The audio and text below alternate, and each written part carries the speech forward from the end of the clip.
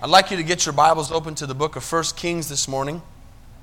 Don't forget, we'll be having service again tonight at 6 o'clock, prayer at 5:30. I know we had some good events yesterday between the men's discipleship and the ladies at the park and youth, and we had a good potluck on Friday with Breakaway. So just continue to fellowship and grow in the Lord. Amen. I've got a good word for you this morning that I believe is going to bless you and help you. How many need some help this morning? I need help every day. Amen. But I want to talk a little bit this morning out of the book of 1 Kings. We're going to read it in a second. But if you're taking notes, here's my title: A Brook, Some Bread, and a Boy. All right? A brook, some bread, and a boy. It's good to see you, Selena. How are you? God bless you. It's been a long time since you've been here. She's living down in Fort Worth. She's been with us since the very beginning. They used to live across the street from the church in the old building. Amen. I don't know if there was a memo that got sent out, but would our beautiful African ladies stand up for a second just to see those beautiful... Selena, stand up. Esther in the back. Amen. Those beautiful outfits they have on. Isn't that pretty? Judy, they didn't. You must have missed the memo. Amen. Next week. I don't know about y'all, but I love those dresses. They're so pretty. I love the colors.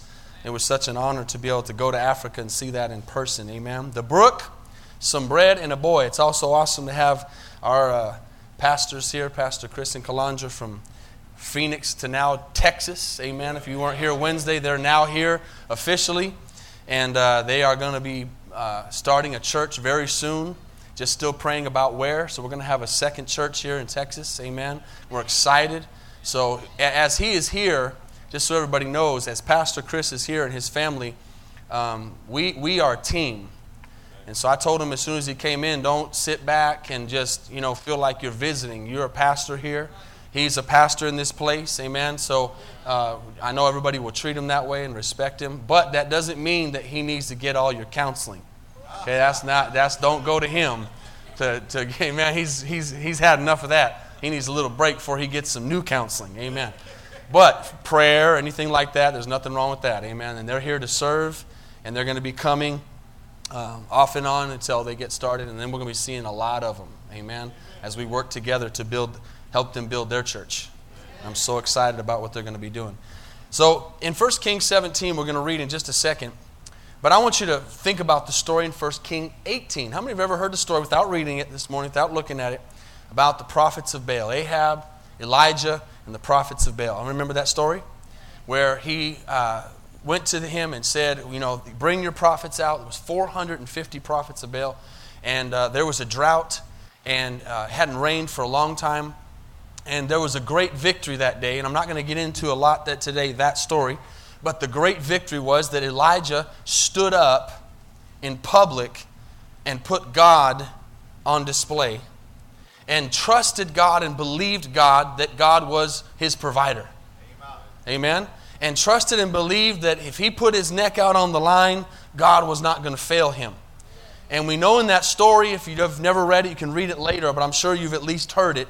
They begin to decide who is serving the real God.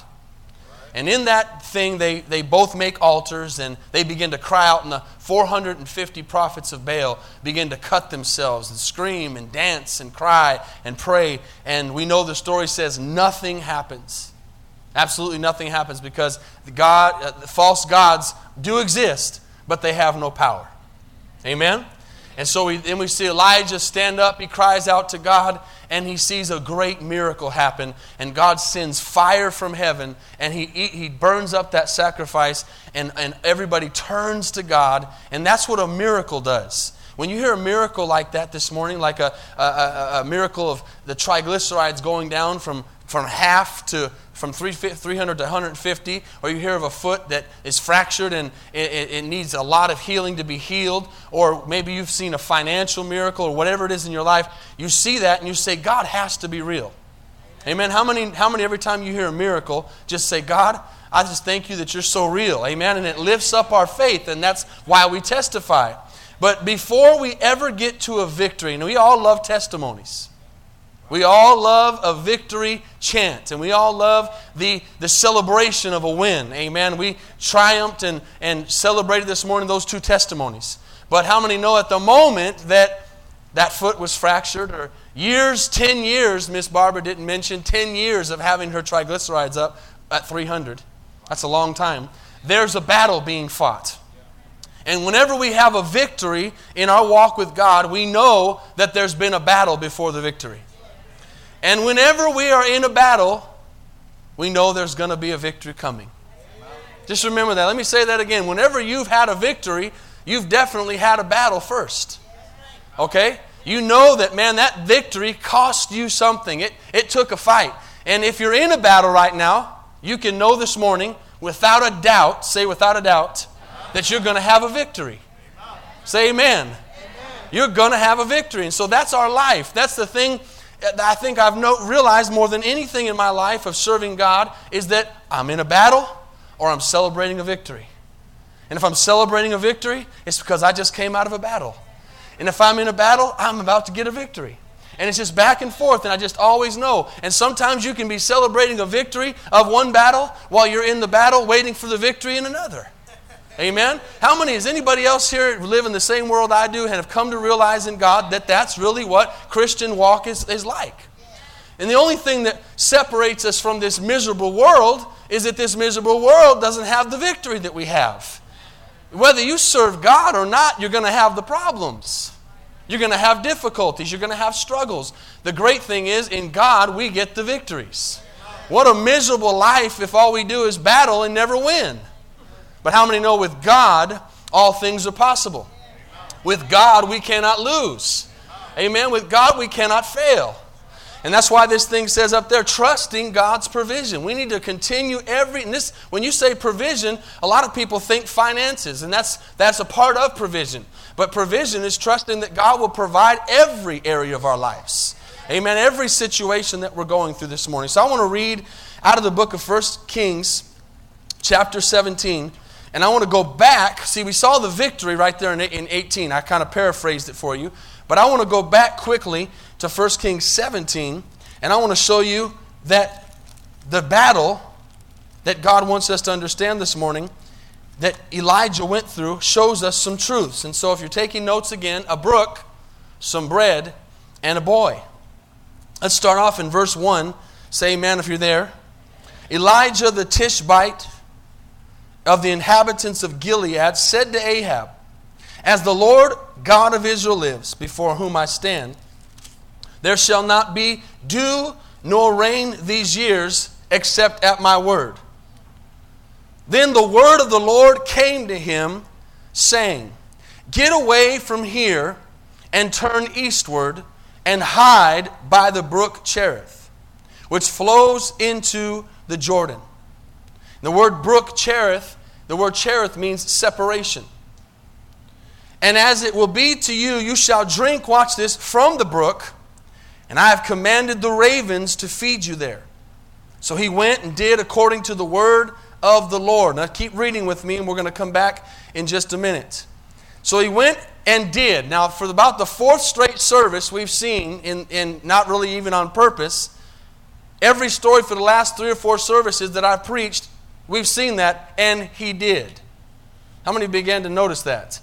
When we obey God, we can be for sure His provision is behind obedience. Every time, you're never going to see God move when the person says, well, it didn't seem like he felt like doing it, and so he didn't. We always see that he did, and when they don't, then comes trouble. Okay? I'll never forget, as I sometimes am talking to people one-on-one as friends or on the basketball court or sharing my faith with somebody, that I always remind them that in life we get to choose who we serve.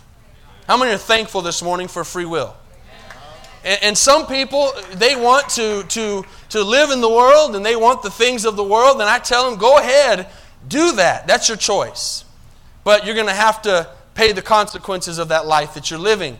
And God, through His Word, said very clearly in the Old Testament something very clear that we should always keep in the back of our mind and keep at the front of our eyes as we're walking through this walk, that is this. God said, I set before you life and death.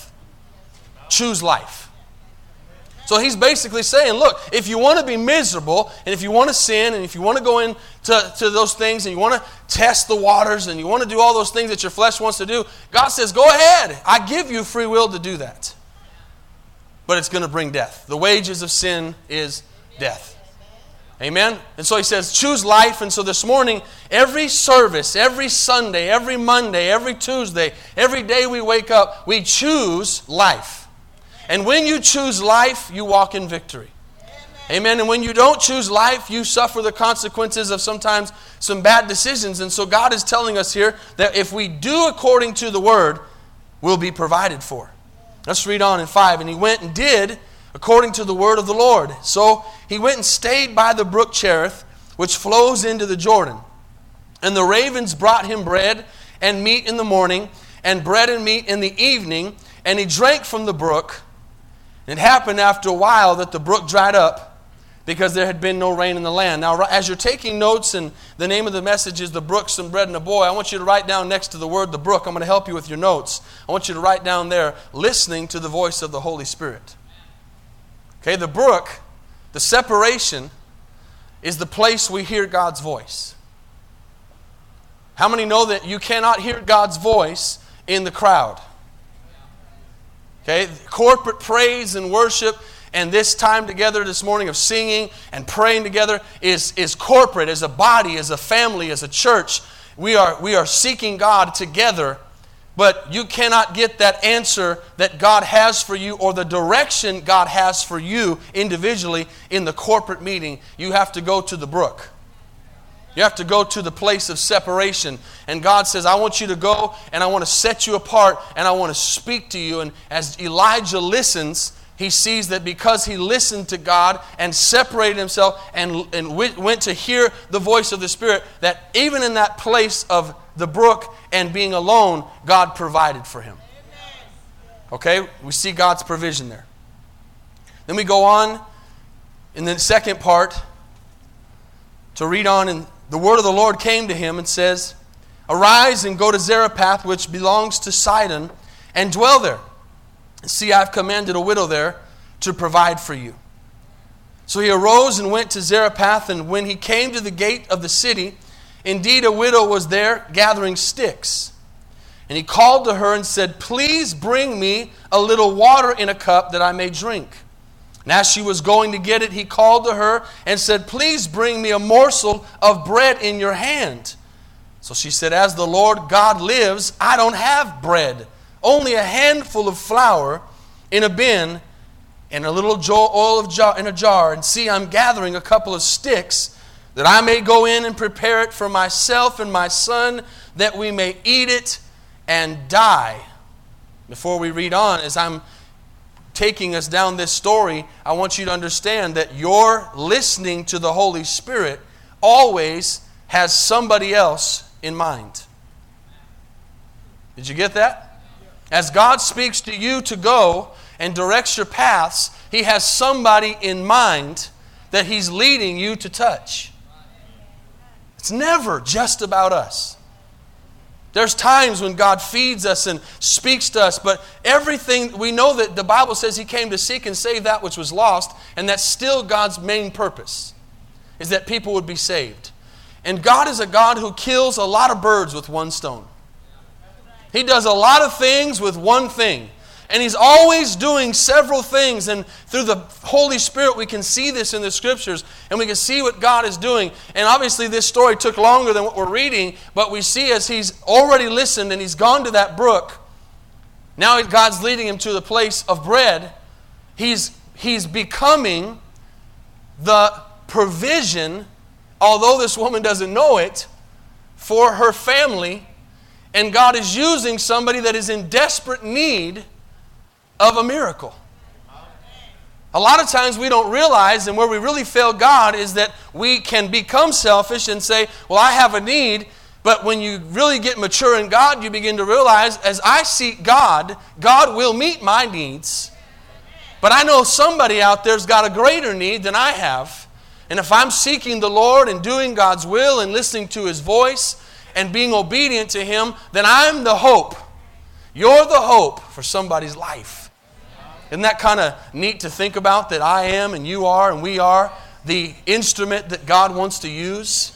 Did you ever stop being humbled or thankful or amazed that the God of this universe has chosen to use us to touch other people? I don't know about you, but it blows me away every day. I never stop being amazed that God can use me, that God can use you. And that's the awesome thing about serving God. Let me throw this nugget in there for a second that's not in my notes. It's the awesomeness of serving God, to know that no matter how much you do or don't have in your bank, however much talent you do or don't have in your talent pool, however rough of a past or good past you've had, no matter where you're at in your life, that has absolutely zero to do with how much God can use your life. Isn't that awesome? In the world, we have to go to school and graduate and get degrees and certificates and all these things to become somebody great in the world. But in God, all we have to do is listen and obey. And He can use us to do something greater than any degree could ever bring you. I don't know about you, but that makes me very happy. If God can use anything, He can use me.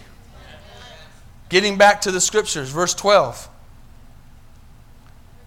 I read that. She said, we're going to die. Elijah says, don't fear. Go and do as you have said, but make me a small cake from it what? First fruits of everything. And bring it to me. And afterward make some for yourself and your son. For thus says the Lord God of Israel, the bin of flour. Oh, I love that. Thus says the Lord God. Amen. The bin of flour shall not be used up, nor shall the jar of oil run dry, until the day the Lord sends rain on the earth. Think about that. Do you know when we're at church this morning and we're listening to the Word of God, there's a thus says the Lord for us right now?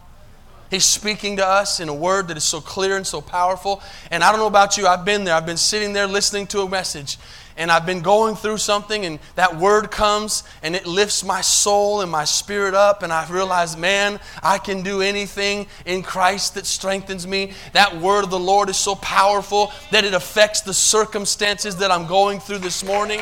It does not stop what God can do in my life. It begins to move miraculously everything that I'm facing in my life. The thus says the Lord.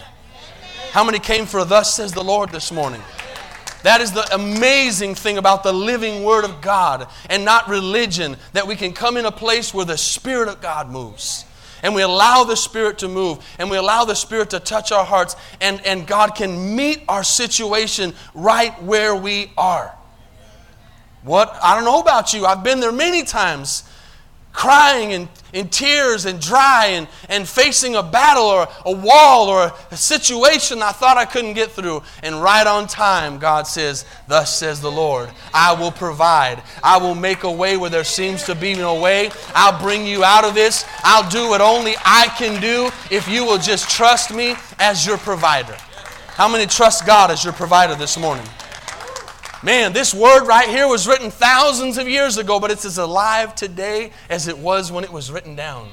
And as that word is being said from Elijah to that widow woman, that Gentile woman, the word of God is coming out of my mouth this morning, 2014, and it's more alive today than it was back in the book of 1 Kings. And it's as powerful back then today as it was back then.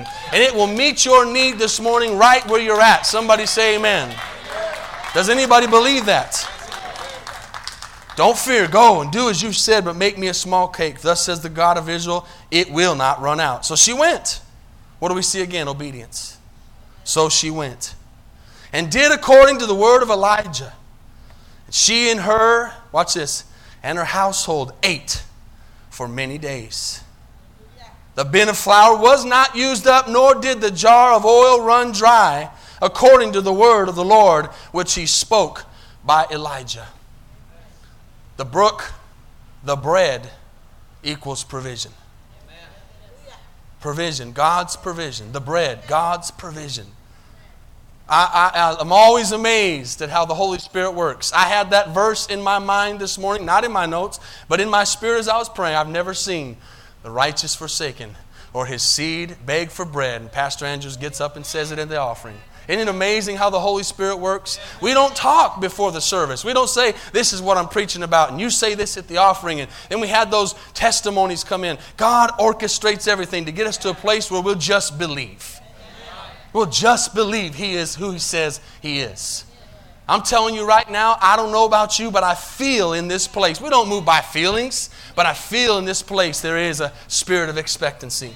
That we're on the verge of a miracle. That there's something great is on the way. Amen? But guess what? As we're seeing in this story, before something great happens, we got to go to the brook. Amen. We got to go through some testing. And that's what we're going to see in this last part of this story. We see God say go and speaks to us, and He says, I'll guide you. I'll lead you. Do as I say. Write this down in your note. The righteous are as bold as a lion. Any bold people in here this morning in the Lord? Not in your own strength, but in God.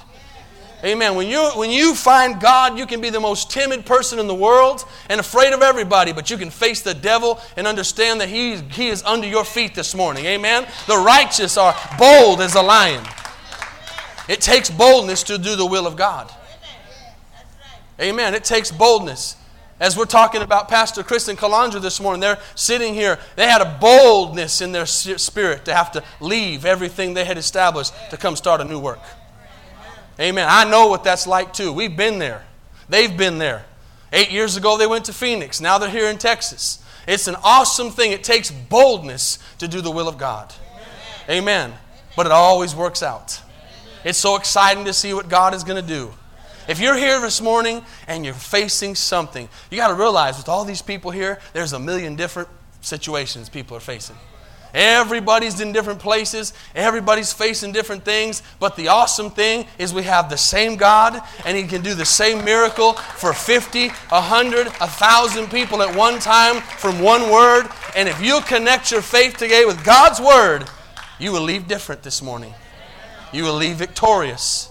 Amen. To do the will of God. Let's see the last part. Now it happened after these things that the son of the woman who owned the house became sick. And his sickness was so serious that there was no breath left in him. That is a tragedy. So she said to Elijah, what have I to do with you, O man of God? Have you come to bring my sin to remembrance and to kill my son? Can I just throw something in there right now? Things are going to get bad. Don't blame God and don't blame the people around you. It's called life. And sometimes it's called God's sovereign testing. Okay? And you can know for sure, one of the things that's interesting about serving God, and I think you guys have gotten to this place, maturity in the Lord, is if things have been going good for a while, you just know something bad's right around the corner. Right? Can I have anybody that has a witness on that this morning? If you haven't been saved long enough, just listen. It's going to happen. I'm not trying to give you bad news. I'm just telling you a reality that'll help you make it. I've got some money in the bank. I've got some food in the fridge. My car hasn't broke down for a while. It's been peaceful in the house. All these things are going on, and you're just like, man, this can't last too long. Because I'm living in a real world, and I don't have a divine bubble around me, and I just know if things are going real good, there's got to be a test coming somewhere. I'm not calling the test on you. It's just a fact. If you've been saved long enough, you realize that's just how it is. So I brace myself, and they'll say, okay, God, what you got for me? What do I need to learn?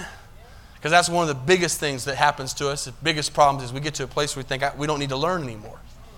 Right? That's a bad place. So you can just say, God, I know I don't know it all. It's almost like that spanking my dad used to give me in case I was going to do something wrong. He's going to test me because He knows I need a test down the road. Amen? How many can trust? Say trust. This is the key. Trust.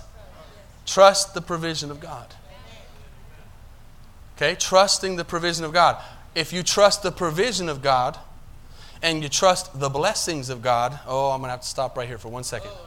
Let me say this again. If you trust the provision of God and you trust the blessings of God, it means you have to trust the discipline of God. Let that simmer for a second. We can't be people who, oh yeah, Lord, bless me. Oh yeah, Lord, bring it, send it on down, Lord, send it on down. Bring it down, God. Oh yeah, let it flow, Lord, let it overflow. Bring it, Lord. And then when that discipline comes, say, oh no, Lord, I think you got the wrong person. I haven't done nothing wrong. He says, I know, and that's why I'm disciplining you, because you're doing good. Because I know if I don't discipline you, you're going to begin to get haughty. You're going to believe you are somebody and you've done something and you don't need me. Even Elijah. I don't know if you went back to the beginning of that 1 Kings and read what I read. He had the power to say it's not going to rain no more. And when he said it's not going to rain, it wasn't going to rain. And when he said it's going to rain, it rained. That's authority. That is power. Yet the same person who had that power and authority is now walking in to some godly discipline. Okay? Discipline is another word for test. It's another word for being testing your faith. Okay? To see where it's at. You got to remember that if your faith isn't tested, it can't grow. Anybody who's ever done weights, and I don't like them, but I've done them. Anybody, you can tell, amen, that I haven't done them for a while. Anybody who's ever done weights knows that there has to be some resistance if you're going to grow. And the resistance hurts, but it makes you strong. And so how in the spiritual life and walk with God will we not understand that there's got to be some resistance? I'm here still with me. So we go in here and he says, she begins to say, oh man of God, have you come to bring my son and bring sin to remembrance and to kill my son? And this is where I always say how quickly we forget how good God's been to us. She just saw a miracle not too long ago where she was already going to be dead. Come on, somebody get that. You realize most of us shouldn't even be in here this morning? Do you realize we should probably be dead? But God and but God's grace and but God's mercy. Hey, we're still here. We're still standing. We're still alive. Amen. Don't let us forget what God did for us back at the brook. What He did for us with the bread. She just saw a miracle. Last time she spoke, she was talking about dying. Now she's got all the food she needs. Yet her son's sick. And so all of a sudden she forgets. We need to remember, if God provided that food for me miraculously, God can heal my son. If God's done it before, He can do it again. He says to her, give me your son. Now she's coming into a test, and Elijah's faith is coming into a test. You could say, well, why do we have to be tested? You can ask God that when you get to heaven. Okay? But He's gone through the brook. He's been the provision of the bread to this family. Now he's tested because he's living in a home, and all of a sudden things went south fast. And the fingers are being pointed at him. All of a sudden it's his fault that her son's dead. And he has to do something. So he has come into a really ugly place. And he says, bring him to me. And so he took him out of her arms and carried him to the upper room where he was staying and laid him on his own bed. Then he cried out to the Lord and said, O Lord my God, have you also brought tragedy on the widow whom with I lodge by killing her son? I love the realness of Elijah right here. Did anybody catch that? It's okay to go into the private place and say, God, I don't understand. I don't get this. This doesn't make sense. Okay? Write this down real quick. There's times of being alone with God, and then there's times of public ministry. Okay? And we have to learn to discern the two.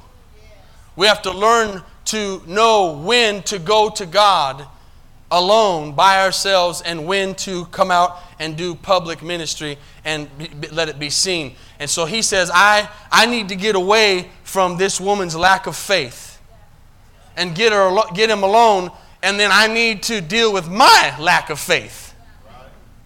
And I need to say, God, did I do something wrong? And he begins to ask that human question that we all ask him, did I do something wrong? And no, usually it's that we've done something right. And God's allowing us to be tested. Never forget the book of Job. Anytime you're going through a test, go read Job 1 and see what the devil was doing. And don't think you've done something wrong, but again, most likely you're doing something right. And it's not personal. It's not any person specifically picking on you or God picking on you. It's life.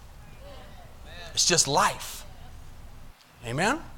And so he goes and he says, what have I done? And he stretched himself out on the child 3 times.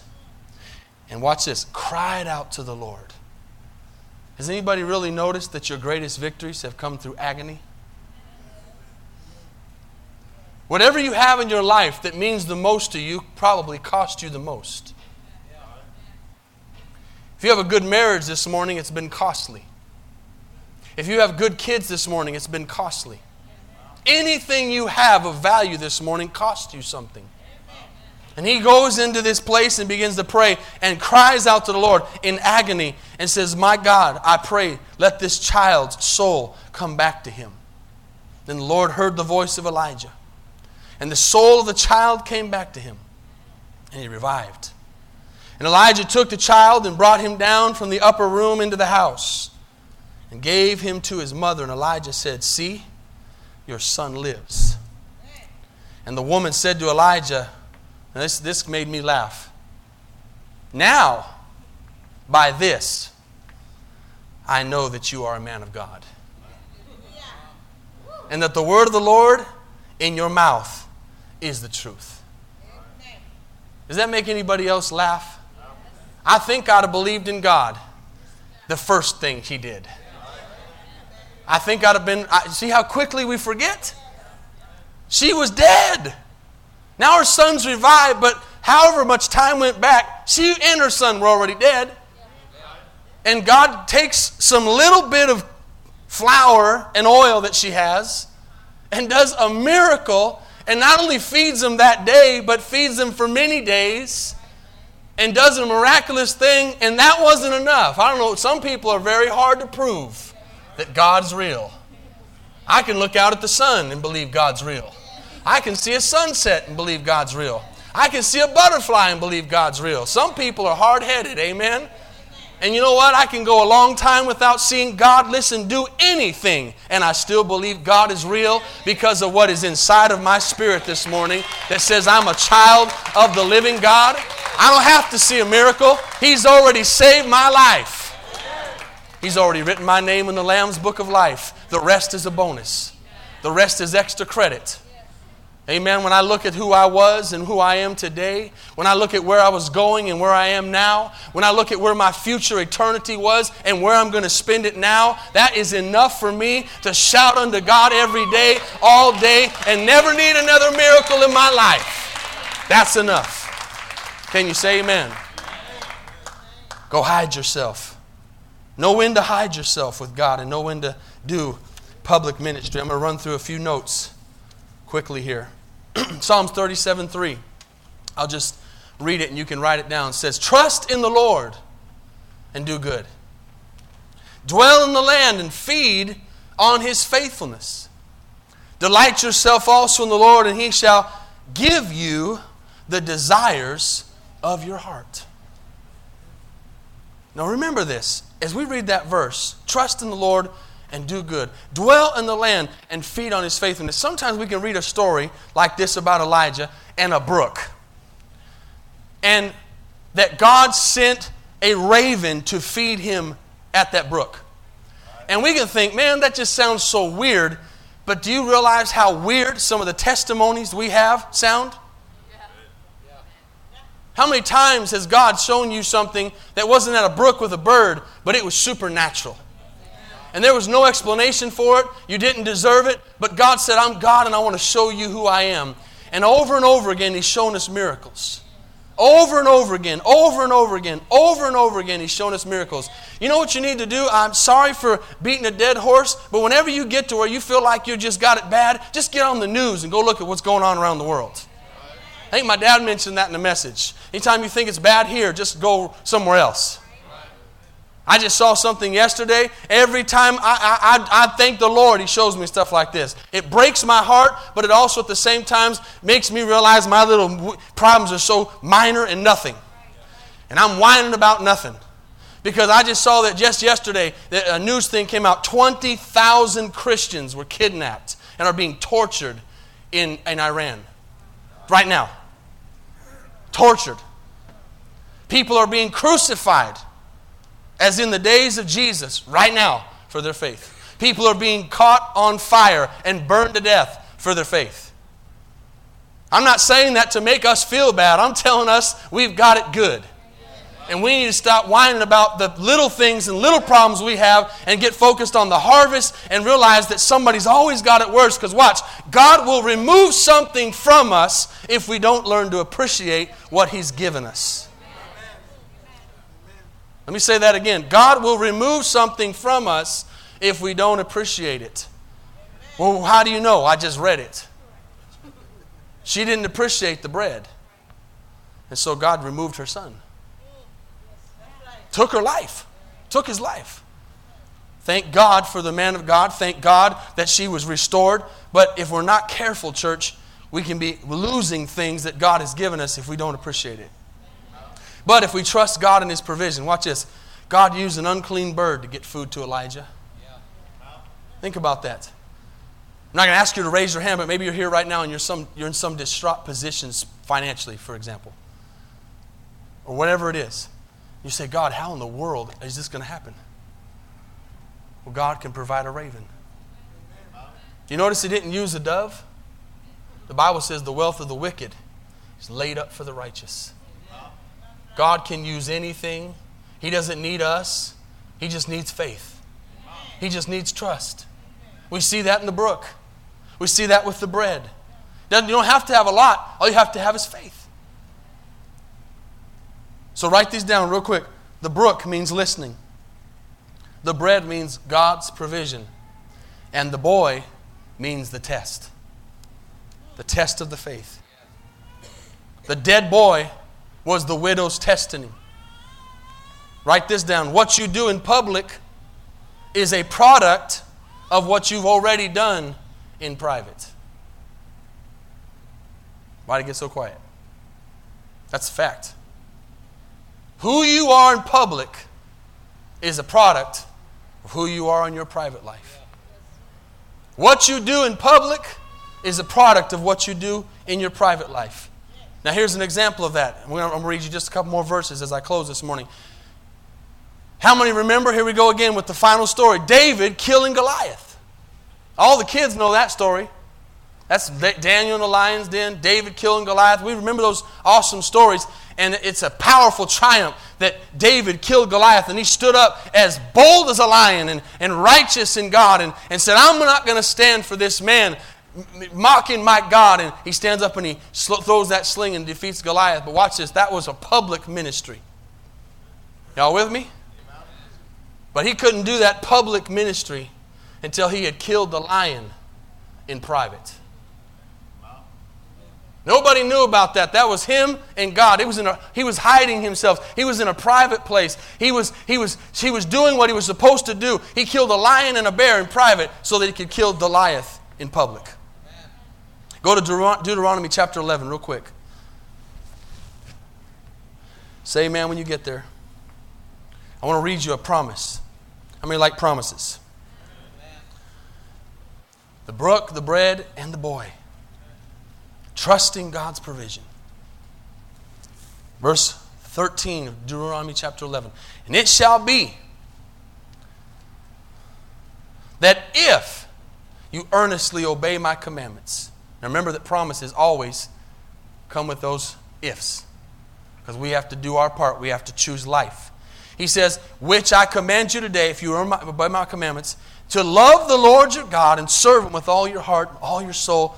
Then I will give you the rain for your land in its season. The early rain and the latter rain, that you may gather in your grain, your new wine, your oil. And I will send, watch this, I will send grass in your fields for your livestock, that you may eat and be filled.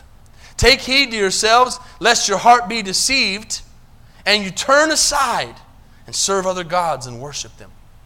Lest the Lord's anger be aroused against you, and He shut up the heavens so that there be no rain, and the land yield no produce, and you perish quickly from the good land which the Lord is giving you. If we obey, church, this morning, if we do what we're supposed to do, we can have peace that God will provide.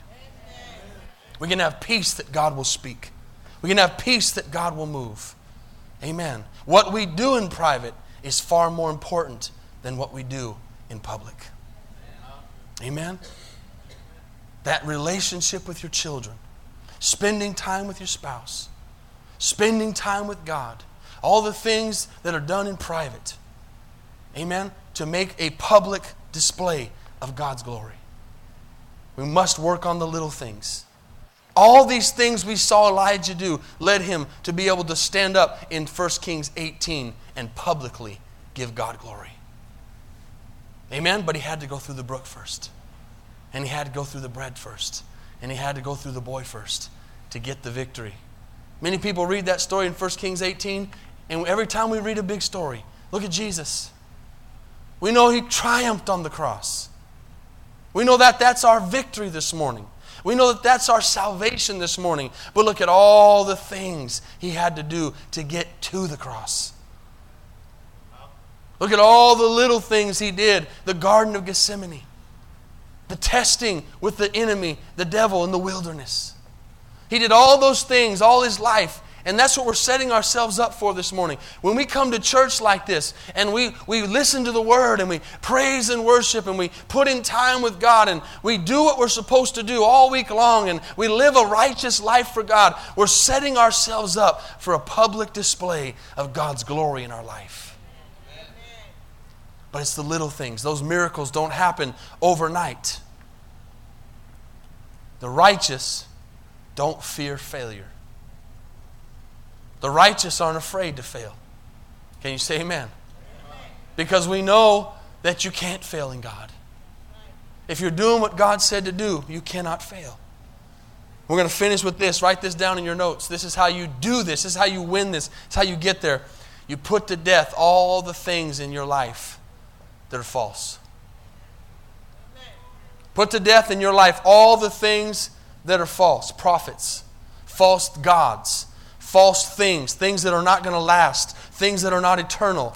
I'm going to read this. You don't have to go there for time. But Deuteronomy 13. Actually, we're just in 11, so just skip over 2 chapters to Deuteronomy 13 and watch this. This is what God tells us to do. How many have realized in your life as we go to read this that whenever sin comes and catches up with us, it's because little by little, here and there, we haven't put it to death. Anybody else realize that? The little foxes spoil the vine. Little bit of disobedience here, little bit of disobedience there, little bit of pride here, little bit of anger there. All these little things begin to add up, and then all of a sudden, then we fall.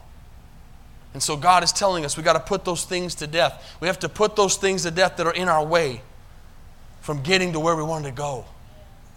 And watch this, the quicker you put those things to death, the quicker you get there. It's like being in the valley. Life's valleys and mountains. Valleys and mountains. Valleys and mountains. Downs and ups. Downs and ups. You're going to go through valleys as a believer. You're going to be on the mountain as a believer. You're going to have times of victory. You're going to have times of defeat. You're going to have times of trials. You're going to have times of joy. You're going to have times of a lot. You're going to have times of a little. You're going to have all these things. That's just life. And you've got to realize it. And the quicker you do, the quicker you come out of the valley. The shorter you stay in the valley. Some people, you've heard me say this before, some people live their whole lives in the valley. Because they don't say, God, what are you trying to teach me? They just, woe is me, and they just get mad at everybody, and they think, what did I do wrong? And, well, I tried it, and it didn't work, and all these different things. The quicker you get the attitude of God is not trying to hurt you. He's trying to help you. He's trying to build you. He's trying to grow you. The quicker you get that in your spirit, the quicker you get out of the valley, and you get back up on the mountain again. And you get the victory again. But you've got to kill those things. You're down there, kill them, get rid of it, cut, sever, ties, things that are pulling you down. I said this again Wednesday. It's a constant battle. Constant battle. He said if your eye causes you to sin, pluck it out. You know what that means? That means sometimes you have to realize, okay, I fell here. The reason I fell here was something over there. I got to get rid of that. That right there. I was over there. I was coming here. I failed getting here, and that caused me to fail. I get rid of it. Get it out. How do I know? Holy Spirit will speak to you. He'll say, get that thing out of your life. Remove that obstacle. Don't have that there anymore because it's caused you to fall over and over again.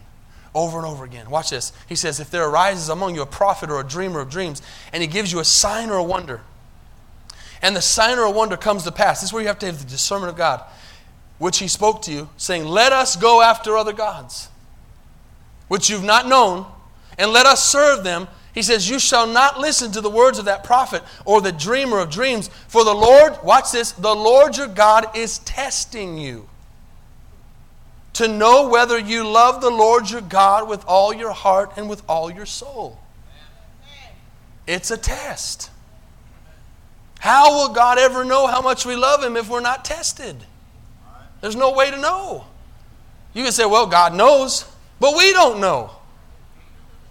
God does know. God's God. He knows exactly how much I love Him. But I don't know. And I won't really know until I go through the test. It's easy to serve God when everything's good. It's easy to raise your hands when everything's good. It's easy to bless His name when everything's good. But He says, I'll test you to know whether you love the Lord your God with all your heart and all your soul. Watch this. You shall walk after the Lord your God, verse 4, and fear Him. Keep His commandments and obey His voice. You shall serve Him and hold fast to Him. But that prophet, watch this, but that prophet or that dreamer of dreams shall be put to death. Because he has spoken in order to turn you away from the Lord your God, who brought you out of the land of Egypt and redeemed you from the house of bondage, to entice you from the way in which the Lord your God commanded you to walk. So shall you put, watch this, away the evil from in your midst. Amen? That's what happens in prayer. That's what happens when we read the Bible. When we get our devotion out in the morning and we're tired, and if you're smart, you got some coffee. I shouldn't say smart. If you're, I don't know what to say there because that would make people that don't like coffee not smart.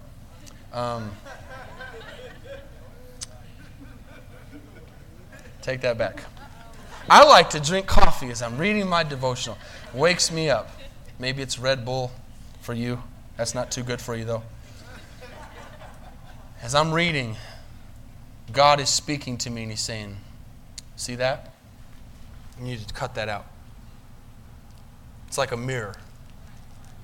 This is a mirror.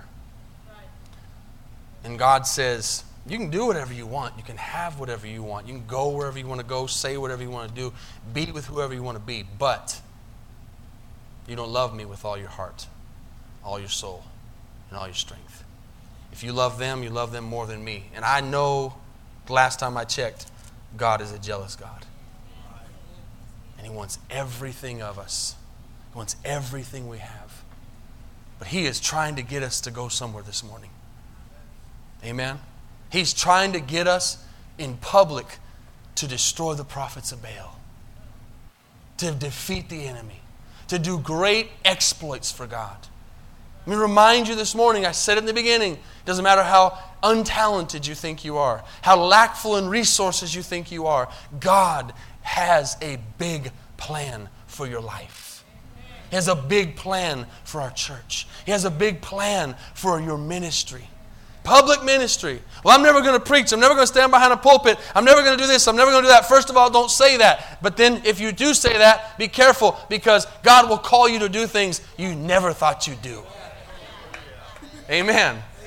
But regardless of if you really will never stand behind a pulpit or do some big, humongous public ministry, your public ministry is tomorrow at work, at school, in the grocery store, in the car, everywhere you go. It's public ministry. Amen. And what you have in your private life will come out of your public life. And those people will say, I want what that person has. Amen. Musicians, you can come. The brook, the bread, and the boy. Remember this. I'm going to remind you what those three things mean. This is simple. The brook, the bread, and the boy. The brook means listening to God. Separation. A place of going away. As they're coming, I want to remind you, you must find a place. You must find a time every day to go to the brook. Okay, separation. You know where you can go where no one else is around. Praying with your spouse is the best thing you can do. Praying with your family is the best thing you can do. Praying corporately is the best thing you can do. But you still have to have personal time of prayer with God. You've got to have a place of separation. And you have to fight that battle and win that battle every day. And church, that battle starts with the pillow below your head. Can you say amen? Amen. Can I just sleep 5 more minutes? Can I just snooze one more time? Right? It starts there. And it's a daily battle to get up and spend some time with God in the brook. But when I do that, I know that my day, forget the week, my day is going to be good. Because God's going to provide, because I've sought Him first. So I know that I can say that prayer and give us this day our daily bread. I can say that and know that God is going to provide. There's a peace and it's not a worry. And the more you've seen God come through, the more you can say, hey God, you got this. I'm doing what I know I'm supposed to do. I'm in covenant with you. You're a God that cannot fail. You've come through before and you will come through again. Remember that faith pleases God. Faith pleases God. So the brook is His provision. But write this down, one more thing. His provision is mysterious and miraculous and supernatural. Has anybody else in here seen that? I'm talking supernatural. One of my absolute favorite verses in the Bible is in Isaiah 55. My ways are not your ways. My thoughts are not your thoughts. They're different. Right when you begin to start trying to drive the bus again, remember, you're not the one supposed to be driving. Here, Jesus, take over. Here, Holy Spirit, take over. I'm sorry. We're possessive people and we try to grab on again. God, here it is again. Put it on autopilot. Take over, God. Because your ways are better than my ways. Your thoughts are better than my thoughts. He sees the big picture. He sees the end. When that first thing happened and God said, Elijah, go to the brook. His carnal flesh had to say, God, why? His jealous spirit of God had to say, God, there's prophets of Baal over there mocking your name. Let me go get them. Let me go get them. And inside, he wanted to go. And God said, no, I need you to go away first. I need you to go hide yourself. I need to deal with you. And the last one is the boy, the testing. The testing. This is a cycle that you're going to continue to go through. You're going to have a battle. You're going to win it. And when you win it, you're going to be victorious. You're going to shout unto God with the voice of triumph. And then as soon as that victory's over, you're going to start another battle again. And then when you're in that battle, you're waiting for that victory. Then when you're in that victory, you're ready for the battle. Just over and over again. If anybody ever asked me, what's the one key? If you could just tell a new believer how to make it, that's what I tell them. Be ready for the battle. And know you're going to win victory. And then be ready for the battle. And then know you're going to have a victory. And just keep doing it over and over again. Till what? Till Jesus calls us home. And that when He comes, He would find me faithful. And when He comes, He would find me busy. And when He comes, He'd find me doing the work of the Lord. Amen. Isn't that our goal? Isn't that our call?